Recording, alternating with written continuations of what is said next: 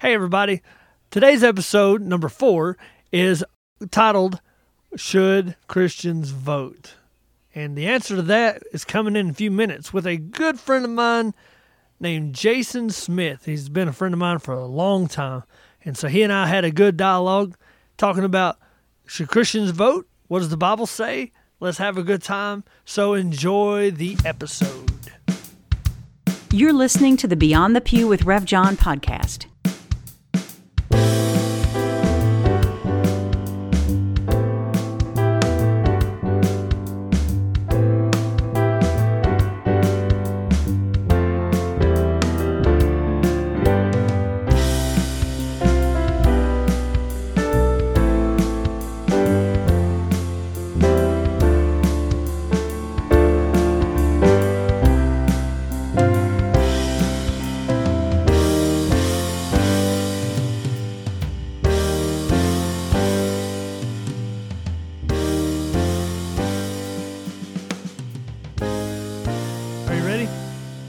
Yeah. All right, let's pray. Lord, we love you. We thank you for the day. We thank you for the opportunity to come together to talk about your word, to talk about what it is that you have for us to do in our lives, Lord, and how we can apply that based on the way that you've blessed us. Lord, I ask that you give us the right words to say today. I ask, Lord, that you give us the right context and help us to help those that are listening. And, Lord, to help us to just be on track with what you have us to do. In Jesus' name we pray, amen. Amen.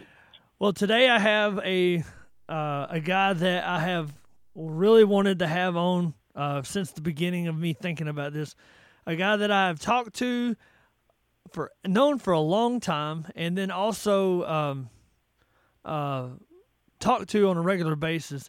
And it's one of those type of people that you know that your conversations could easily go out as a podcast or as a, because our conversations are normally all over the place. But today I have Jason Smith, and I have him in my favorites on my phone. So he's someone I call pretty regularly. And so we hammer ideas back and forth and talk and pray for each other and love on each other. So Jason, thanks for joining us today. Yeah, glad to be here. So I reached out to Jason and I said, what do you want to talk about? Which is kind of something I wind up doing a lot, is asking people what they want to talk about because I can't come up with all these ideas. And he was saying something, and we had talked a while back about doing some political ones, and, so I was a little nervous about it. But for me, my life is obviously with God, family, sports. I love sports. Football, baseball, golf, watch it all. I don't care, NASCAR especially. I love it all. And then politics. I like to watch politics, study stuff. I like to read about it. I like to vote. I like to be aware of what's going on in politics. But today we're going to talk about Christians and politics and whether Christians should be active in politics or whether we should not be, because there's different opinions in that stuff. So that's what we're going to talk about today. So I'm going to pull my notes up here. So anyway, Jason, where do you live? Tell everybody where you live. Tell everybody your story real quick. So just a quick rundown of it. I'm originally from up in northeast Georgia, up in the mountains. I grew up very close to where Jonathan actually comes from. Yep. And about 3.5 years ago, I moved down to coastal Georgia, just south of Savannah, and took a job with a power company down here on the coast. So my actual job, I'm an energy advisor for the cooperative, and I help people find ways to save money on their power bills. I'm also an ordained Baptist minister. I pastored Beatties Creek Baptist Church up in Raven Gap, Georgia, for about, I think it was just shy of 6 years. And that's how Jonathan and I actually know one another. And ever since we met, we kind of hit it off right away, and we both love a lot of really abstract type thoughts and ideas. And he's not kidding when he says our conversation may start on one topic and end on 8 or 10 topics away. So and then right back to the first one, or yeah. Oh yeah, and it's just fun to be able to bounce stuff off of somebody that's for lack of a better way to describe, just about as weird as you are. So that's probably the best way I know to describe it. Yeah, I resemble that insinuation. Yeah, that whole thing. Well, you have 4 kids. How long have you and Shelly been married? We have been married coming up on 25 years, so almost a quarter of a century. Our oldest child is, gosh, how old is he? I guess he's 24. And we have a son and 3 daughters. A daughter in college, she's 20, and one in high school that's a senior, and she's about to be 18, and one that just started her freshman year of high school she'll be 15 next week, which just makes me want to cry thinking about the fact that she's about to get her learner's permit. She's my baby. Yeah. So that just that kind of blows my mind. And it's funny because my youngest one is, if I remember right, Jonathan's oldest is about the same age as my youngest. So a little bit younger, yeah. That really it makes you feel old and realize that, the time is ticking by. Peyton turns 15 in November, so yeah. Yeah, I know what you mean. And so all mine are younger than that. So you and I met because of mutual friends, basically Jeb and Allie Justice. They invited. Okay, so you took over Betty's Creek Baptist Church. The gentleman who was the pastor before you had resigned, and there was a period there where they didn't have an actual pastor.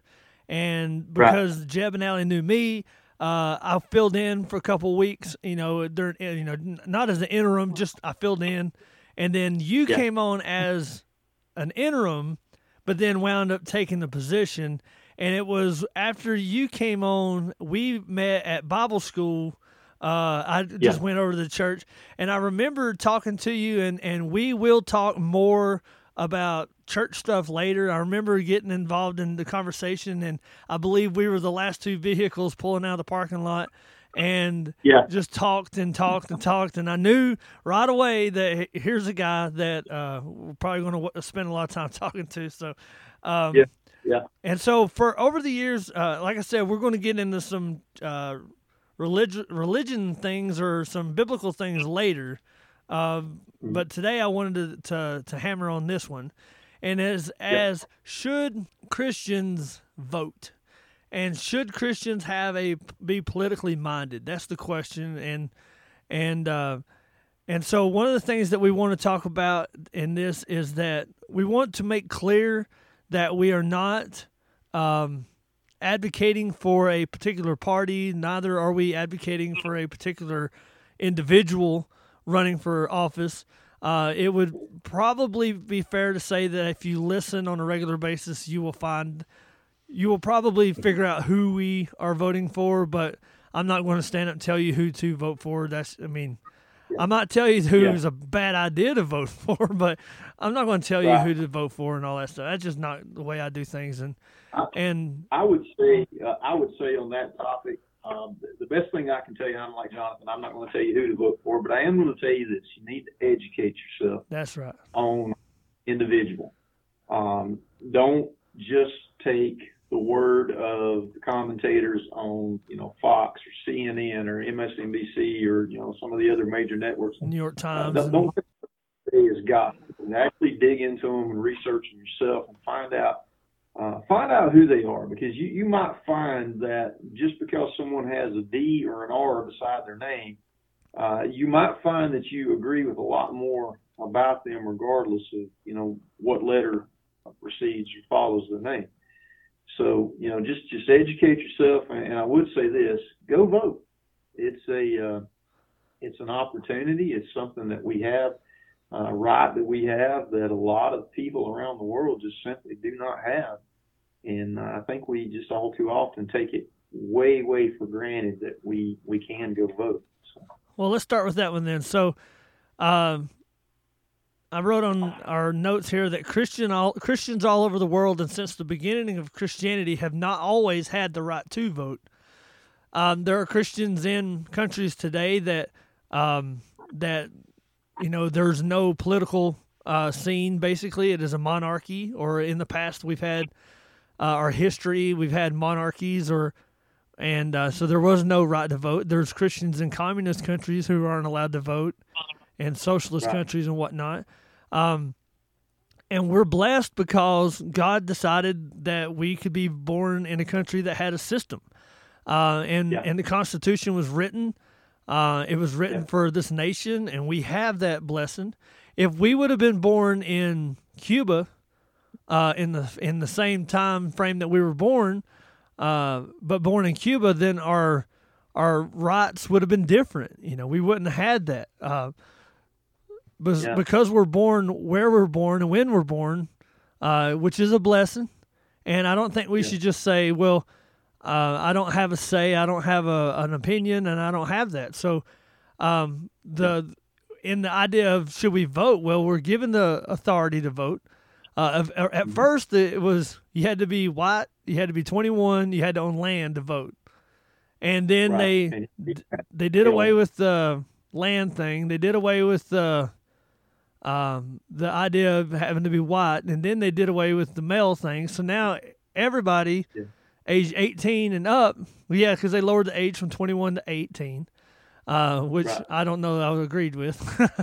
But I get why they did it. If you're willing to serve and willing to die or able to die, you should be able to, for the country, you should be able to vote.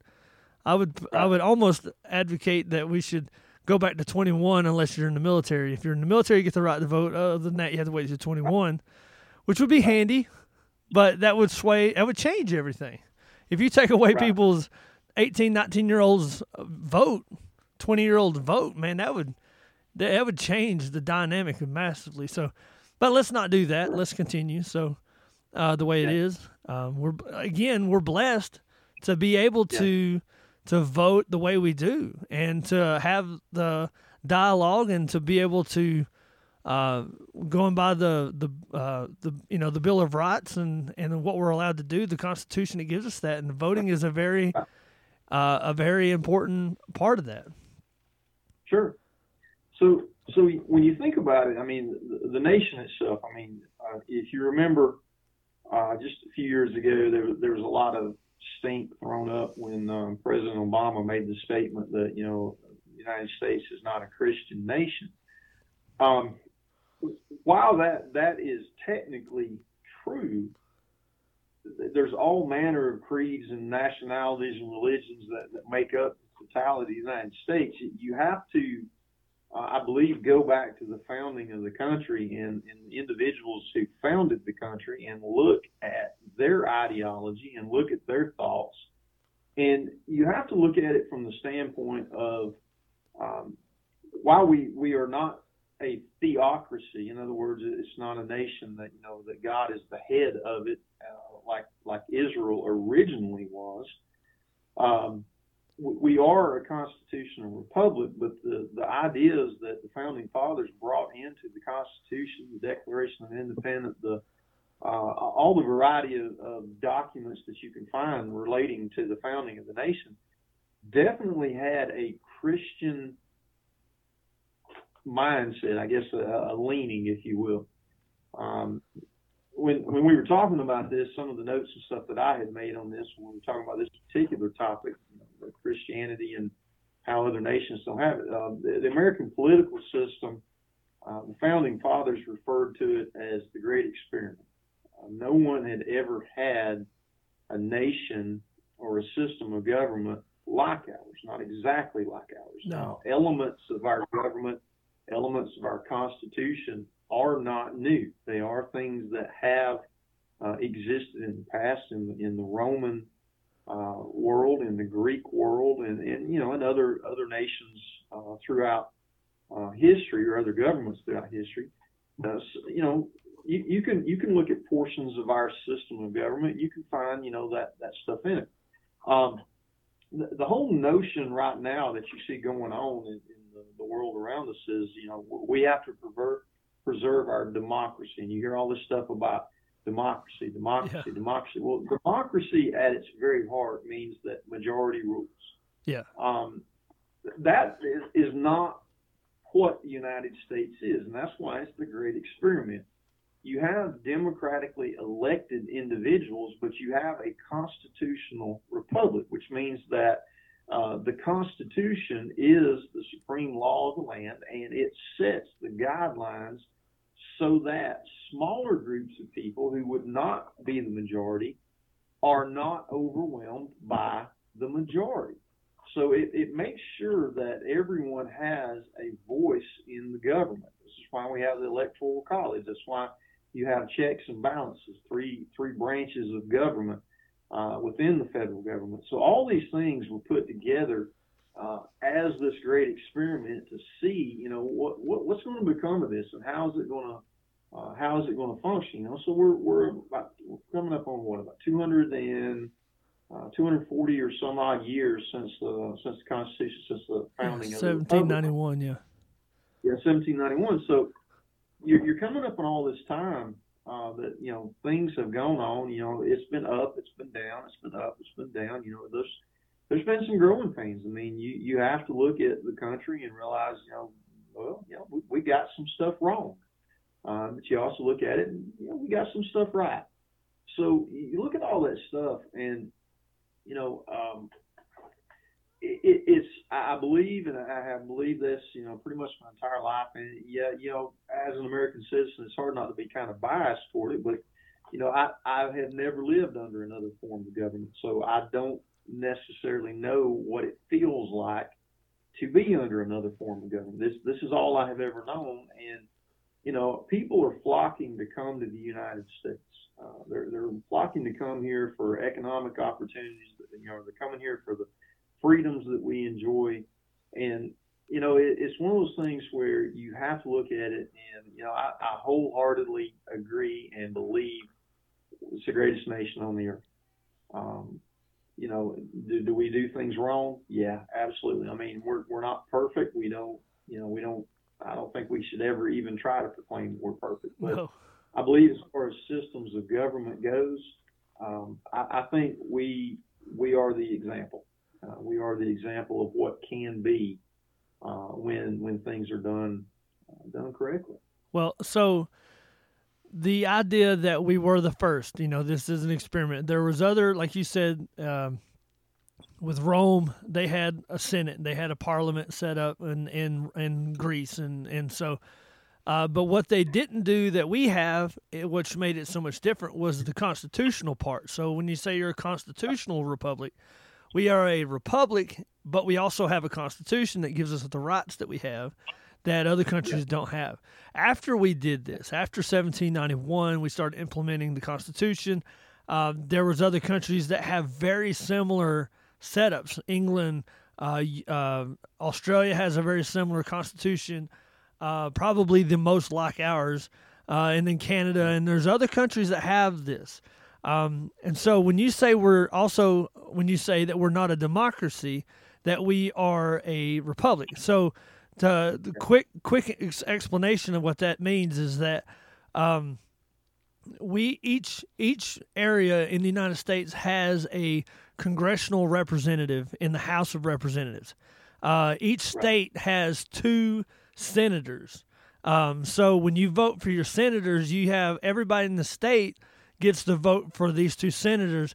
It's not done by region like it is with the congressional representatives. The congressional representatives are sent up to Washington. And the idea is that we are so busy and we do not have the time to constantly be focusing on what's going on in the world, nor do we have the knowledge, and sometimes it sends people up there and they are smarter than we are, hopefully, in some cases, and they go and they're in the middle of it and they say, hey, we need to vote for this.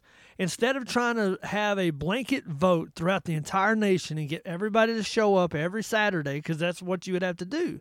You'd have to have everybody show up every Saturday and vote, which would ruin it. So we send a representative up there, whether it's in the in the House of Representatives or whether it's a senator, and they are the republic, being that they represent us. And so on the other side of that if you went the only other way it could be is if we all voted for every bill, for everything. Which if our national political or presidential elections, which realistically is the only thing that everybody in the country votes for at the same time, is the president. There's no other seat that the entire nation votes for at once. Because here in Louisiana, we have our 2 senators. In Georgia, there's the 2 senators. And even in Louisiana, we do different because our elections are the year before. So like our governor races are on in the running right now. We're hearing all the commercials for the governor races. The sheriff here in Beauregard Parish, the campaign's going on right now. And whereas back home it don't happen, or I'd say back home, back in Georgia and in most other parts, I guess, they don't have that until next year. So they, lock that in with the presidential ones. I don't know why they do it off. Maybe just because I need to research that. I'm very curious as to why they're a year ahead. But the idea is that these are people that go to Congress. These are people that represent us. And so we have to send people to Washington that represent our values, that represent what we stand for. That's what the campaign, and I'm going to say something, and I'm probably going to just blow everybody's mind. Nancy Pelosi said something one time, and I absolutely agreed with her. Okay, I know that's hard to say, but what she said was that we, as Americans, vote in the person that we send up there, and they make decisions based off of their convictions, basically. Yeah. And they don't have to come back to the people every time to ask what they want us to do, and so I send our congressman here where I live is Mike Johnson, and we vote for him and we send him to Washington based off of his campaign, and we get a feeling in our heart as to what this guy's about, and we send him up there, and we trust that he's making the decisions based off of what our morals are, or what the Bible says for us, or what our personal convictions are, whether you're a Christian or whether you're not. So that is why, as you said, Jason, it's important for us to be educated and to know what these candidates are actually doing up there. It was funny because I read a thing recently that there was a vote, and it was a bill that was introduced by the Democrat side of the House, and over half the Democrats didn't even show up to vote. Yeah. And so you're sending somebody to Washington, and they're not showing up to vote for a bill that they think they're passionate about. And so that's the whole shebang for that. So, but when you get into, and I also want to just take a quick side trail here, but when you're talking about your local politics, when you're talking about your county commissioners, or here in Louisiana, we don't have counties, we have parishes. So in Louisiana, they have what they call police jurors, which is the same thing. When those elections, those are totally different. Those it is still a representative, but that is a true democracy. That is, you're voting for the majority of the wins. It's not electoral college. It's not all that kind of stuff. But it's still a representative. You're sending somebody out there. The vote is a democracy. But once that vote is done and this person's sworn in, then you're back in the republic. And I want people to understand that because, and I don't know that it matters, but it's just I think that we're land blasted with, even Fox News keeps saying it's our democracy. No, we're not in a democracy. Quit saying that word, because that word's giving people a bitter taste in their mouths when they see what's actually happening, So, other question. Of course, my phone locked up, so I'm having to pull it back up here. And the U.S. Constitution is our foundation for our laws. Everything that is our laws has to be has to line up with the Constitution, just like every decision you make as a Christian has to line up with the Word of God. Every law in the United States is supposed to, and my fingers are making the quotation things. They are supposed to line up with the Constitution, even though we know good and well that a bunch of them don't. And we can we can spend days arguing about or complaining about the unconstitutional laws that we have in America. Right. That, for example, there's people who aren't allowed to vote. There's nothing in the Constitution that says that your ability to vote is if you're a citizen and you meet the criteria of you're a citizen, then you should be able to vote. They shouldn't be able to take that away from you because they don't like what you did one time, and that happens. Right. Yeah, and a lot of states, I think Florida, maybe New York, might be some more, have there's some legislation recently where people that are convicted felons, for the longest time, almost nationwide, I'm sure it's probably almost nationwide, they lose the right to vote perpetually. So they have thrown it back in to where these folks can vote, which I'm not necessarily opposed to that. I think depending on what particular crime is, you might be able to make the case that this individual has committed such a heinous act that they should never be able to enjoy the same constitutional rights as other people again because they've committed such a heinous act. Whatever that something is, and you can get into a real abstract argument on that if you're not careful. Yeah. But, the problem that some of that has involved is they're extending it to people who are currently incarcerated. I don't know that that's necessarily a good idea because if you get a candidate that says, "Hey, if you vote for me, I'm going to I'm going to suspend your sentence. I'm going to let everybody out of jail," and if there was a sufficient population in a prison system, I mean, they might be able to, if it was a local thing, they might be able to do something. I mean, Georgia's got a lot of people in prison, federally, nationally, state to state. I mean, there's a lot of folks incarcerated for a variety of reasons. And, I think maybe once your prison sentence is finished, then, you maybe could petition to have your rights restored.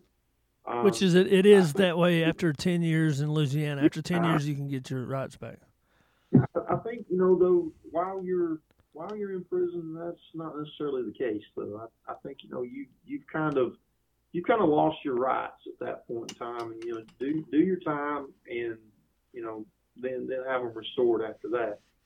But again, the notes, and when I was kind of looking through this, you go back to the founders of the republic. And one of the notes I put, the individuals that drafted the Constitution are very removed from today's society in terms of their ideals. That movie, National Treasure. Yeah. Nicolas Cage's character was quoting some of the stuff that was in the Declaration and some of the other things. And one of the characters comments that people don't either think that way anymore or talk that way or anymore or something like that. But the idea being conveyed was, the people that wrote the Constitution, that wrote the Declaration, that wrote all these other documents they're in a different time and a different world than where we are in the here and now. And you see all this push by individuals around the country to change a variety of things. And while that's not necessarily a bad thing, I mean, the Constitution has provisions to be amended as times change, which, thank the good Lord that it has been. I mean, there were some things that needed to be changed. But, then there's some things that don't necessarily need to be changed. So, freedom of speech, freedom of religion, things like that. I mean, there's a reason that's the first part of the Bill of Rights. I mean, the fact that you should have freedom of speech and you should have freedom of religion, to practice your religion and everything.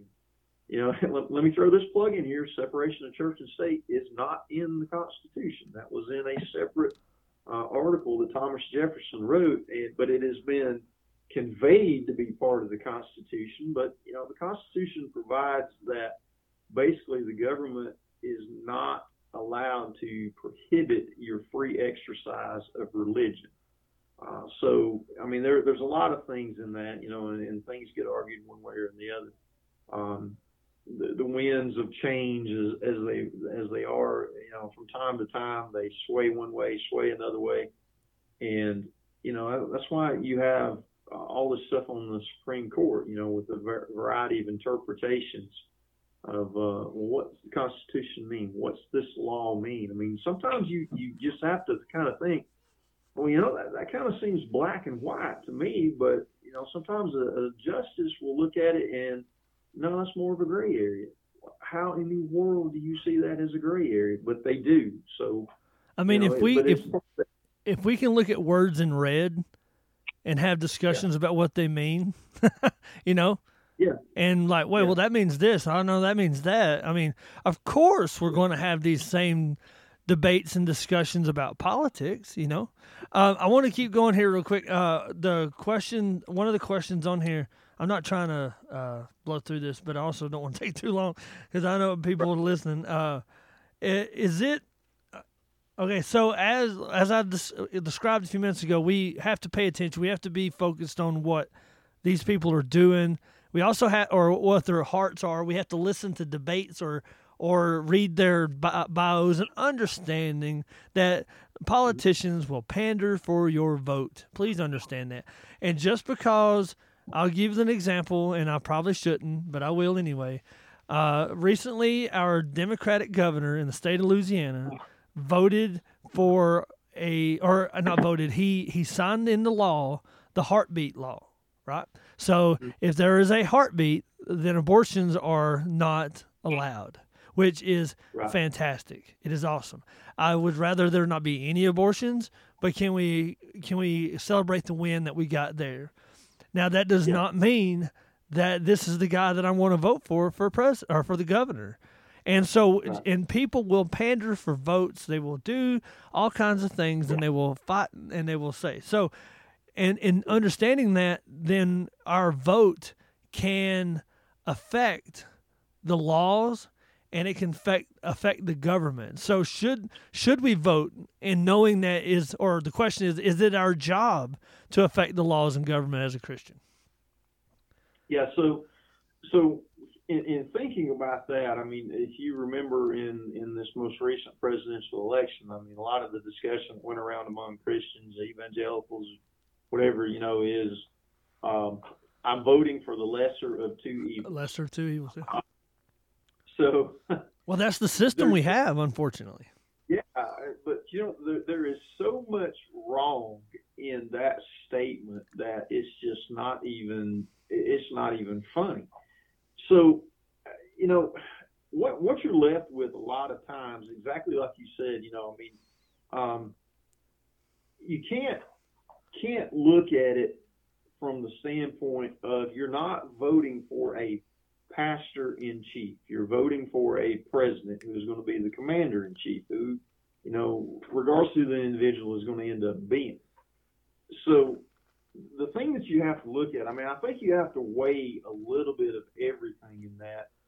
And you have to do it almost with an understanding that this individual is not perfect. They are fallible. They are subject to mistakes. They're subject to the same effect that every person on the planet has. They're a sinner in need of a Savior. They may say one thing and do another. They may do exactly what they say. So, it's one of those things where the only perfect government that is ever going to exist is the one that Christ himself will set up and rule over. Yes. It will be perfect, it will be just, and it will last forever. Until such a time, we're left with, fallible individuals who are going to be in charge of us. Now, one thing that the Word of God says is that we are to be subject to governing authorities. In Romans chapter 13 says, let everyone be subject to the governing authorities, for there is no authority except that which God has established. And the authorities that exist have been established by God. So, and you can read the rest of that yourself, but the idea conveyed in that is that God has set up this notion of a system of government, and it goes all the way back to the Old Testament, the book of Genesis, when Moses has brought the children of Israel out of Egypt.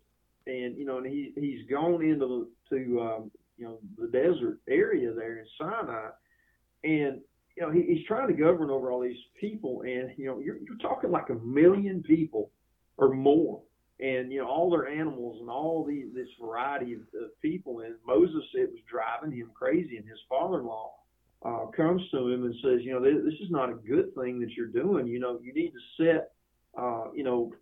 set individuals to help you. In other words, people over hundreds of thousands, and people over tens of thousands, and people over thousands, and people over hundreds and tens, and so on down the line. But basically, establish a system or chain of command, if you will, so that there are checks and balances in place. There's a system of government so that you have a way to petition, a way to deal with these things, so that the king doesn't need to hear every complaint, if you will.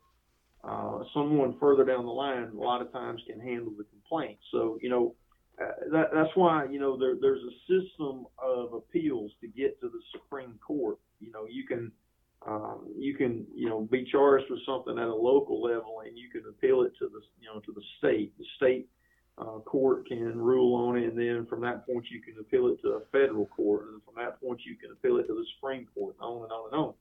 So the system of checks and balances is a notion that is put in man's heart by God, with the understanding that God has established this so that you don't have chaos, you don't have anarchy, you don't have just all this stuff, people going to and fro and all these things. You have someone that is in charge, and people have a sense of responsibility to that individual and to that system of government, with again, with the understanding that let's just go back to what the word says, that whoever rebels against the authorities rebelling against what God has instituted. Yeah. And those who do so bring judgment on themselves. For rulers hold no terror for those who do right, but for those who do wrong. So in a perfect system, and again, in a perfect system, then, if you don't do nothing, there ain't nothing to worry about. But if you do something, then don't be surprised, if punishment comes, or, if everything falls down upon you. Again, we don't live in a perfect society, and, sometimes the law does get it wrong. Sometimes, you do have corrupt individuals who get into positions of power, who abuse that power, and then, people end up suffering for it. And, we have this promise from God that, someone who may get away with something here on the earth, they won't get away with it in heaven. No. Because at some point in time, all the Bible tells us that everything that is done in darkness will be brought into the light, and the evil deeds will be exposed. And, and God will take care of it. God will make things right. So, we have eternity to look forward to for those things. And, and God takes care of it. But as far as our side of things, what does that mean to the Christian? What does that mean to the individual? Well, if you don't get involved in, going out to vote, to get out and to try to persuade, godly individuals to step into the political arena and encourage them, or to actively pray for the leaders, even if it's someone that you didn't vote for, you need to actively be praying for that individual, because there is not a single person on this planet that God cannot influence. So, God is still God, regardless of, if there's a Democrat in the White House or a Republican in the White House. God is still God. Yes. It doesn't matter who ends up in the White House. It does not unseat God. So he still has the final say on things, and he can move people's hearts. So, prayer absolutely. is the greatest weapon we have. I would even dare say that prayer is the greatest weapon we have, followed by our vote. So, and that pertains to us as American citizens. Again, other nations have their own political processes, but I think it is a sacred duty, if you would, that we go and vote, because it gives us a say. It gives us the ability to say, I've used my ability to vote to make a change. So if you don't vote, then what means do you have to say anything about the person that's in there if you didn't even get out and go vote?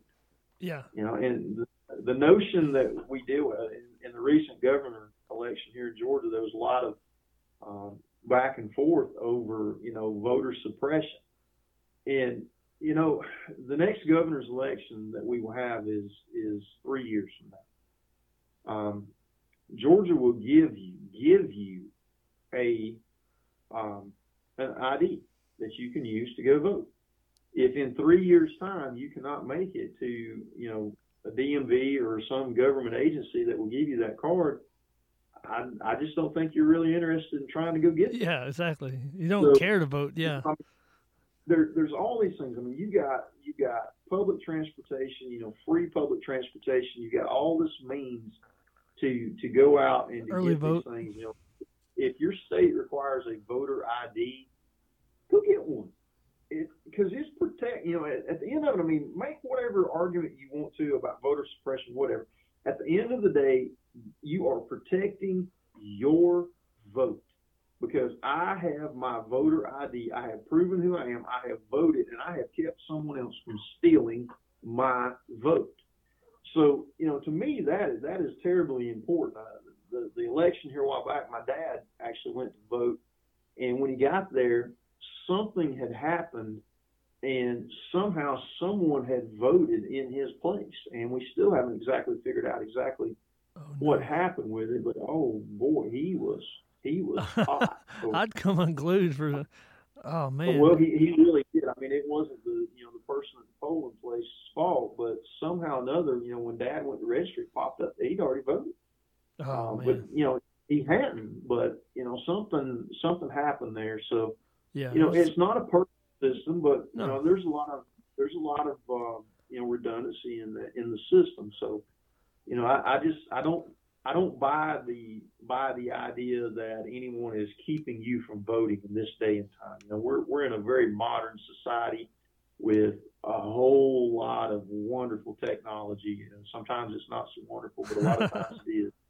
And if you don't have the required means to prove who you are, it's available to you, and generally available to you at no cost whatsoever. So get it. Protect your right to vote. Protect your ability to vote. And when the time comes, go vote. So with the Old Testament, as we read through from Saul, David, and Solomon, and then on the list of kings that they had, we study about how a lot of those kings, the majority of those kings turned their hearts away from God. And then there was Josiah, who was the youngest king who did the most that he could. He did the best. He was the best king of that, post-David era. And that era. And which is hundreds of years, it's a long time. But these kings would come in and they would say things, and then, not that they were running or anything, but they would tear down things and tear down the Baal stuff. But then there was a lot of stuff they left that alone. They left that high place alone. They just let them have their way. Again, you're talking Old Testament Israel. That is a theocracy. That is not a what we have today. That is a strictly God-centered government. And they were told to do things, and they weren't doing it. Now, again, we're not in that today. But what happens is a lot of times is that we have people who are qualified to run for a school board, qualified to be the mayor, that are God-centered, God-Christian people who will make a decision of a town that has nothing to do with the Bible, and it has nothing to do with a massive political system, but it has to be done. And then a lot of things can happen. Now, let's take Clayton, Georgia, for example. It's where I grew up. It's a town that brings in a lot of Hiawatha's the same. It is y'all got that giant lake. We have a lot of lakes over where we are. So people from all over the South, anywhere from Atlanta, all of Florida, we have people who come up there, and they love it. It's beautiful, especially in the fall. They come up there and they enjoy it. They love it.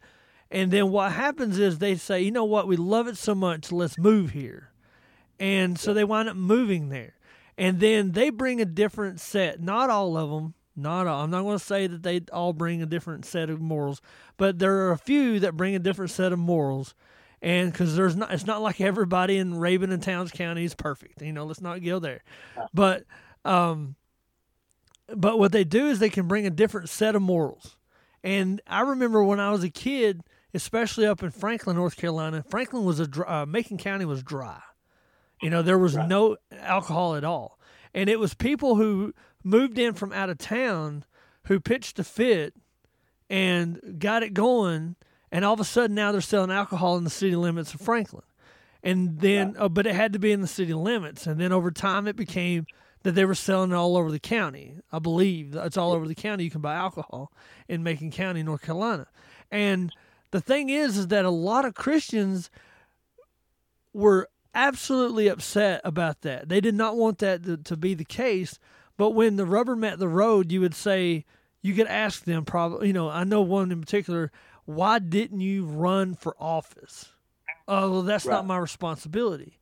But I think that Christians need to be, if we need to have an impact in our local government. We need to be. I know you were contemplating running for county commissioner. Is that right?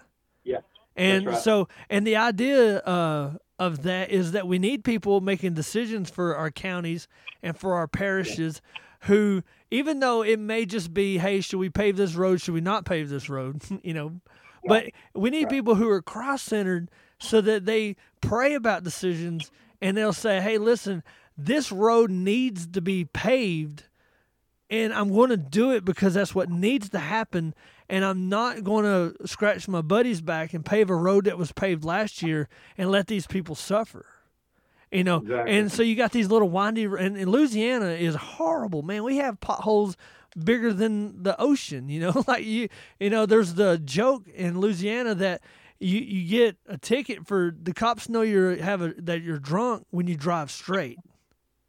Yeah. Because sober people are avoiding potholes, and so I know it's stupid, ain't it? But that's how bad the roads are. But you drive down certain communities and there's certain roads that are immaculate, and it's because there's back scratching going on and people are getting their roads paved because, and I'm not trying to say that we buck the system and go into a revolution over it, but I think that Christians need to be more active in our political system, especially on the local levels.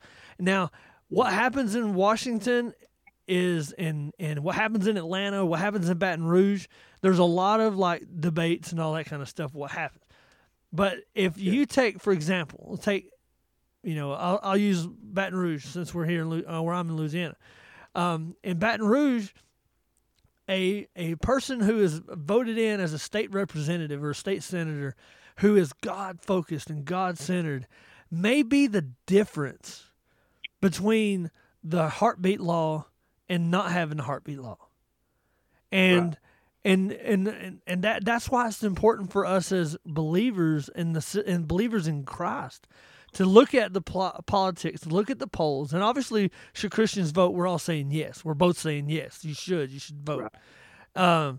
But that's why it's important for us to be educated and look and say, yes, not only should you vote, but if you have the means and God's behind it, run. Be a politician. And you can make an impact. There's a guy who runs a hardware store here in town. And every time you go in there, the man is amazing. He's articulate. He's thoughtful in what he says. And one day I was just standing there listening to him, and I said, "So when are you going to run for an office?" "Oh, I don't want to do. I don't want to do that." No, man, that's the type of people we need. Even though I may disagree with your doctrine, you love God so much. You love this country so much. You love this state, this parish. You love this town. And you love God, and you need to be involved, more so than just making a soapbox stand of what your politics views, And And that's why we have the corruption that we have. That's why we have the quid pro quo and the lobbyists that we have. Yeah. If you had somebody that was standing solid on their morals and they stood firm on what the Word of God said, and when a lobbyist comes up and says, hey, I need you to vote this, and you can look at them and say, that is not what the Bible says. I'm not doing that. I don't care how much money you throw at me. I don't care where you take me to. I don't care who you introduce me to. The Word of God has to be the true foundation for who we are, and that's the type of people we need in office. That are either, whether that's in the county commissioners, whether that's in the state representatives, whether that's in Congress, or whether that's in the White House. And I don't know that we've ever had a president that has had the audacity to say that the Word of God is their foundation, and actually kind of believe it, and us believe that they really did. But again, that gets in. There's also this, and I don't want to take too much time. There's also this. We, as the average Joe citizens, are only given a very small amount of information. And so when we look at a situation that a president, whether it's, especially with foreign policy, we don't know all the information. So a law is made, a decision is made, and we can question that all day long. But when the rubber meets the road, you can understand, you can believe this, that you don't know everything that went in behind that decision. We don't know. Right. So we have to put those people in that office praying that they are going to God first before they make decisions. And again, at the top of our notes, there are no perfect systems. There are no perfect politicians. And like you said, and I love it, I even wrote it down, we did not elect a pastor-in-chief. We elected a commander-in-chief. And, that's a great quote. I like that. I'm going to have to remember that. And so it's important for us to not only vote, but it's also super important for us, if you have the means and the education and the drive, to run for an office, even if it's school board. We need people affecting the school systems that have a Christ-centered focus. Absolutely. So let me throw in my experience. I mean, I was looking at running for county commissioner in Towns County. Towns County is one of the, I think there's only a couple of counties left in the state of Georgia that have a sole commissioner. Most of the rest have gone to a board of commissioners, but Towns County still has a sole commissioner. So one person makes decisions for the entire county. Yeah, they're the county administrator. They are the county government, sole form of government. So when I was looking at running, my dad actually came to me and told me, he said, I will give you $1,000 cash not to run. And it wasn't a, that my dad didn't feel like I could do the job or didn't have faith in me or anything like that. His worry was to keep me from the heartache that comes a lot of times with the mudslinging that goes on in politics. Oh, yeah. His concern was that, if you throw your name into the ring, especially small town politics, man, it gets vicious at times. I mean, folks start digging up dirt. They start, you kicked the dog when you were 10 years old, or whatever the nonsense was, you did all these things.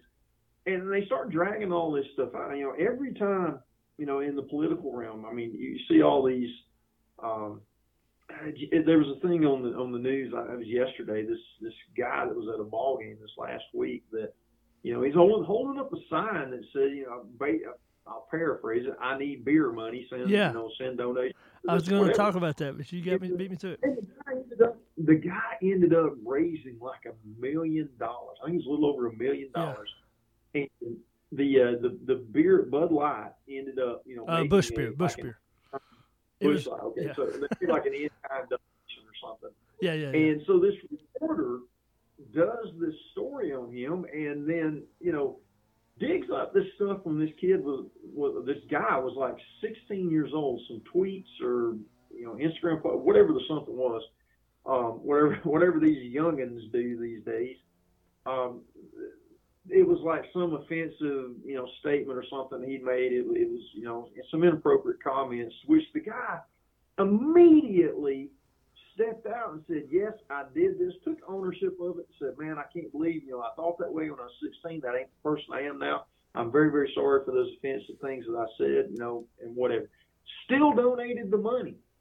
And, and then the beer company turns around and they're like, no, we sever ties with him. And, well, I saw on the thing today, the newspaper tries to defend its actions with this guy having done this, and they ended up they fired the reporter today.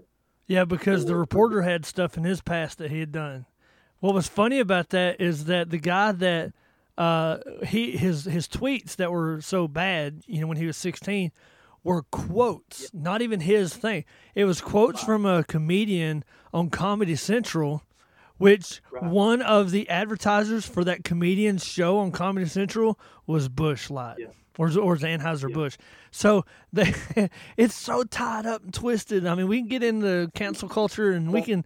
This is why we need godly people, in office. Yeah. So I think the fear that a lot of folks have that discourages them from getting into politics is the mudslinging, the backbiting, the dirty dealing, and things like that. And I've even heard some people. I talked to my local rep not too long ago. A gentleman's name's Rick Allen, and he's just a phenomenally nice guy. Comes down to Glenville where we live on a regular basis. He's very approachable, very, very nice guy, a Christian man. And, I talked to him a little bit about, how dirty politics is. And, there's a lot of folks that get into it, and I think they feel dirty themselves because sometimes, you have to compromise a little bit. You have to give a little, take a little. And sometimes, it's almost like you're having to make a deal with the devil on some things. And, that unfortunately is politics. So anyway, I think that people just, they see all that wheeling and dealing that has to go on in politics, and they look at it like, I can't do that. I can't do that and remain an ethical person or a moral person. And, I just feel like I'd betray God by doing this or doing that. And again, we're not a theocracy. We're not, whatever. And I'm not encouraging people to, abandon their morals or anything like that. But, politics is politics, and you have to get in there. But if you don't get, people into it that are godly people that will, make the majority really good godly decisions, then, pretty much everything that goes in there. I mean, you got these terribly unethical people that get into Congress, that get into, get into all these places, and then they do all this stuff, and it's like, hey, the rules don't apply to me. I do whatever I want to. Yeah. And it becomes a really, really big issue over time by people not doing that. So it's just, I don't know. I'm not sure how to get people engaged and involved in it. And people are afraid to, like you said, they don't. And there's a lot of people who, and I'm trying to open up a whole nother topic here, but there's a lot of people who believe that our votes are predetermined and there's somebody up at the top above the president making our decisions as a nation. And so the idea that we get to vote, the idea that our vote even matters, and right. Especially if you live in a state that's that's traditionally one color and you have a different opinion, if you're a Christian living in Southern Illinois, almost probably is not even inclined to vote. What's the point? Because Chicago is going to totally do. Again, I'm assuming that Christians vote Republican. There's a lot actually that don't, but if you're a Republican and you're in Southern Illinois, there's the thing. And Chicago's basically, their population's so much more dense and so many more people that they're basically deciding what the electoral college for Illinois is. And then you have the opposite of that, where you have some Democratic people in Oklahoma who are pretty much, their vote when it comes to the president, gets kind of negated. So, but that doesn't mean that we shouldn't have the voice and the say. Now, as a veteran myself, I want to say something that a lot of people probably don't agree with, but I think that it is our right to vote, and I think we should vote. I don't think that we should ever try to belittle somebody as to say that people died so you could vote. You need to vote. I think that people died for the freedom of us having the freedom to vote. I don't want to say that the people who served are being dishonored, or the people who died for our freedoms are being dishonored because people don't vote. I don't agree with that at all. And I know some people who disagree with me in that. But I know people personally who think that everybody should vote because people died for the freedoms. But I don't think that's the case. I don't think, because again, at the end of the day, if we would have been born in another country, because God said, instead of being born in Georgia, I want you guys to be born in Georgia, the country Georgia. They don't have the U.S. Constitution. They don't have the Bill of Rights. They don't have the Electoral College. They do not have the setup that we do. But the Christians there are still bound in the same Word of God that we are.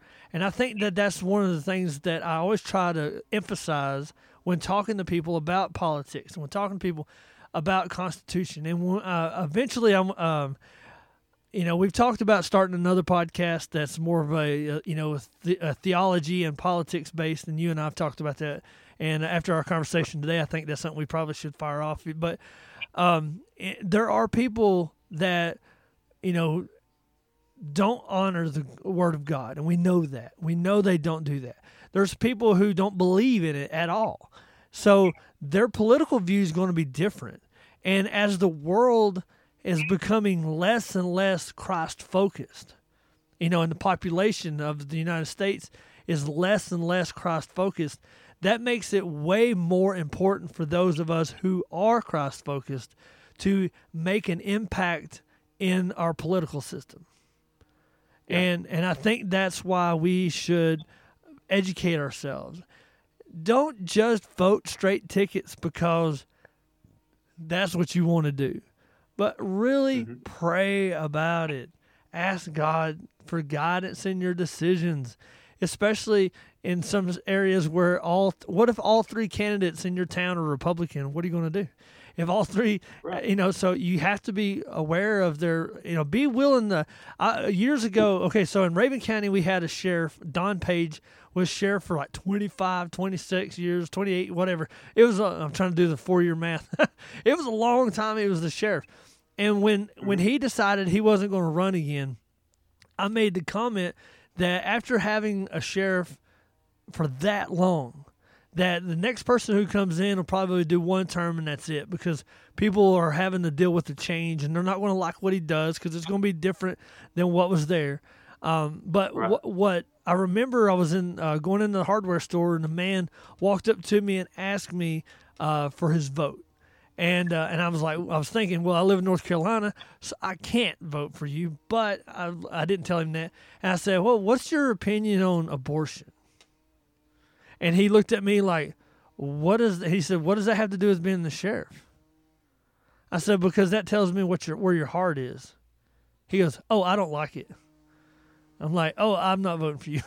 I didn't say it, but I could tell that he was pandering for my vote. Don't pander for my vote. Have convictions. He didn't win. He didn't win. Have an opinion about it. He just, whatever. So. Yeah, it's like the whole Hillary Clinton comment of she keeps barbecue sauce or a hot sauce in her purse just for pandering of the vote. Man, don't do that. Just be yourself, and let's do that. Let's not get caught up in the trying to pander for votes. But man, we're almost at an hour. I don't want to take too much longer. I had one more question I want to ask. Sure. Luke 19:13 says, "Occupy till I come." We hear this all the time. I think that for me, I get that saying that we don't know when the time is. The Bible says very clearly that we don't know the day or the hour of His return. It could be tomorrow. It could be before we finish recording this. It could be 1,000 years from now. We don't know the answer to that. So occupy till I come means that we have to maintain our focus and continue to vote, continue to occupy the United States. So that's how I see it. Is that how you see, or you got anything to add on that? We know that we don't know the day, the time, the hour, anything like that. The Lord's coming back. We're to redeem the time because the days are evil. It was something that I had noted thinking about that. The Bible tells us, commands us actually to not grow weary in doing good. Yeah. So, it's so hard, honestly, in this day and time. Me personally, it's something I personally struggle with. You get kind of just disgusted with people sometimes. You get disgusted with situations, and, it seems like the old saying, I'm sure you've probably heard it too, that no good deed goes unpunished. Yeah. I cannot tell you the number of times I've fallen into that. I mean, you try to help somebody and then it ends up biting you in the tail. And, and it's just time after time after time. It just comes back to bite you. And I got to say, honestly, I do grow weary in doing good. I get really frustrated with that and get really aggravated with that. And, I find myself throwing my hands in the air and going, Lord, what's the deal? Why is it like this?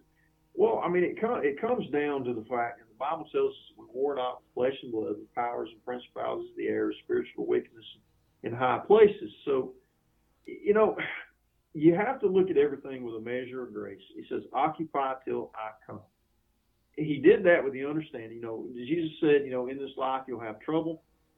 He said, you're going to have issues. And he, there in Matthew 24, when he gave this breakdown of things that would happen in the last days, and then, the revelation to the Apostle John, the revelation to Paul, and all these things, we know that there's going to be some tumultuous, terrible, horrible times that will come in our lifetime.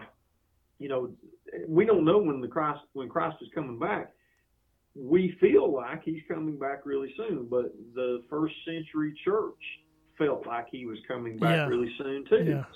So we realistically don't know. I mean, there's signs, there's things that we were given that we feel like are, certainly, prophecies that have been fulfilled, things are coming to pass, things that are certainly put in place that are showing us, sooner than later, Christ will be returning. But it doesn't matter if it's today, if it's tomorrow, if it's 1,000 years from now.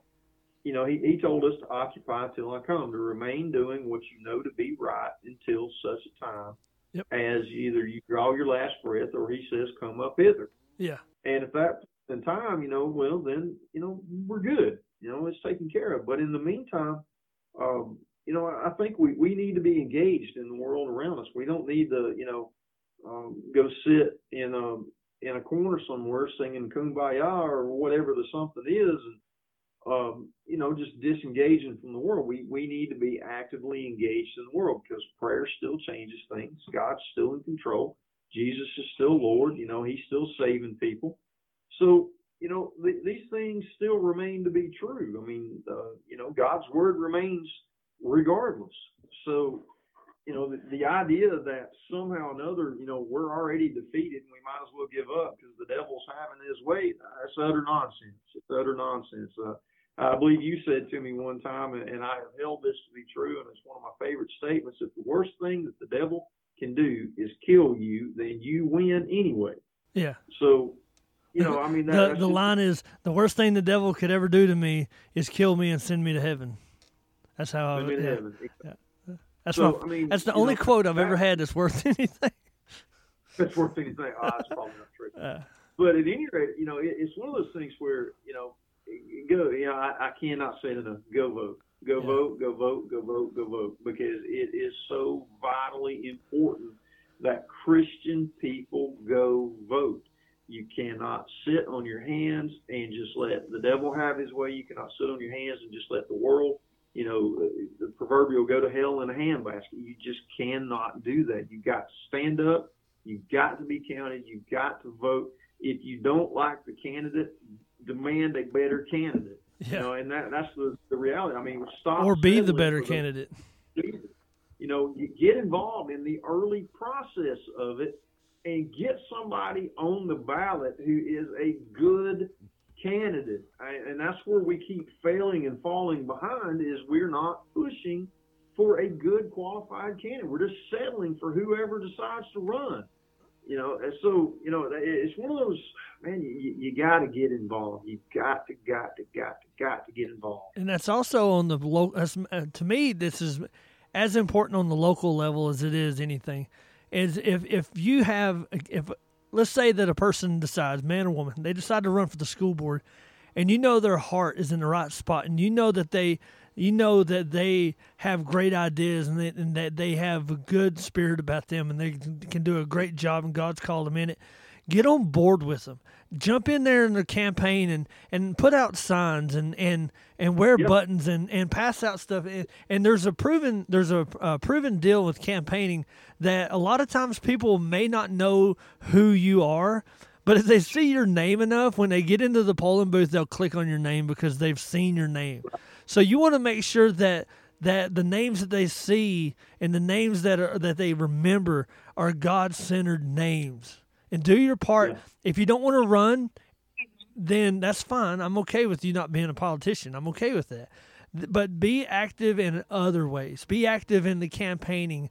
And by all means, do this with the love of God. Don't get into the smearing garbage. But, especially on the local level, like you said, they will find everything you've ever done, and they will come after you. But you know what? That's okay, because that gives you an opportunity to give a testimony to say, I am not that person anymore. I am a new creature. God has changed me. He's corrected me. He's made me a better person. I'm not who I once was. The old man is dead. And it can give you an opportunity. You might not win, and that's okay, because, again, we go back to God's appointed those who are in that position. So, but why not give the effort? Why not? It wound up, instead of being about whether we should vote, it should be, hey, run, So, but we can get into that as maybe we get the Theo Political podcast off the ground. But Jason, man, I really appreciate you to coming on here, and we kind of threw this together in like 3 days, so that's not too bad, huh? Not too bad.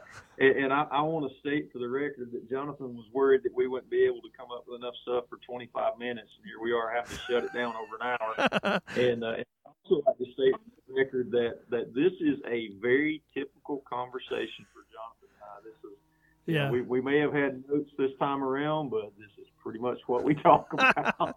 Yeah, and I mean, we've stayed on one topic for way longer than normal. But we tend to dance around a little bit. Well, man, Jason, thank you very much for being a part. Thank you for agreeing to, and thank you for thinking about it, praying about it, and putting some very valid points together. I think that I hope that people who have continued to listen through the end will maybe be a little more empowered to vote. And I know that for most of you guys, that's a ways off, but here in Louisiana, that's a few weeks. We have votes. So, and, of course, then you may listen to this in 3 years from now, and it's being, 2019 for us in September. So it may be a while before you vote or before you listen to this, but what we're saying is still true, and what we're saying, no matter when it is, would still, apply. So, again, Jason, thank you. If you don't mind, can you pray us out of here? Absolutely. It's been a pleasure. So, hey, God, thank you so much for this time we can spend together, this just wonderful discussion. I pray for anybody and everybody that listens to this podcast, God, that you would just bless them, that you would just put in their heart just the desire to be engaged and be involved in the world around them. God, that they might be able to share and show the love of Christ to those who may be less fortunate. God, we live in a wonderful society, a wonderful world, even though it is affected by sin. Lord, it's still the world that you've created for us, and you're still God no matter what. So we just ask, God, that you would just give us opportunity So make some good changes in this world, to be able to influence people in a positive way, to be able to do unto others as we would have them do unto us. Lord, we might be able to show them your love and show them your kindness, your grace, your mercy. Lord, just to show them you so that they might come to know you as we do. Father, we're thankful for everything you do. Thankful for Jonathan, Christina, and all their kids. Lord, that you brought them into my life and the time we can spend together, and look forward to spending a lot of time with them, Lord, not only now but in eternity, Father. Lord, it's in Jesus' name. Amen. Amen. Thanks, Jason. Yes, sir. Hey, and I appreciate everybody listening, and just remember, Jesus and I love you. Do you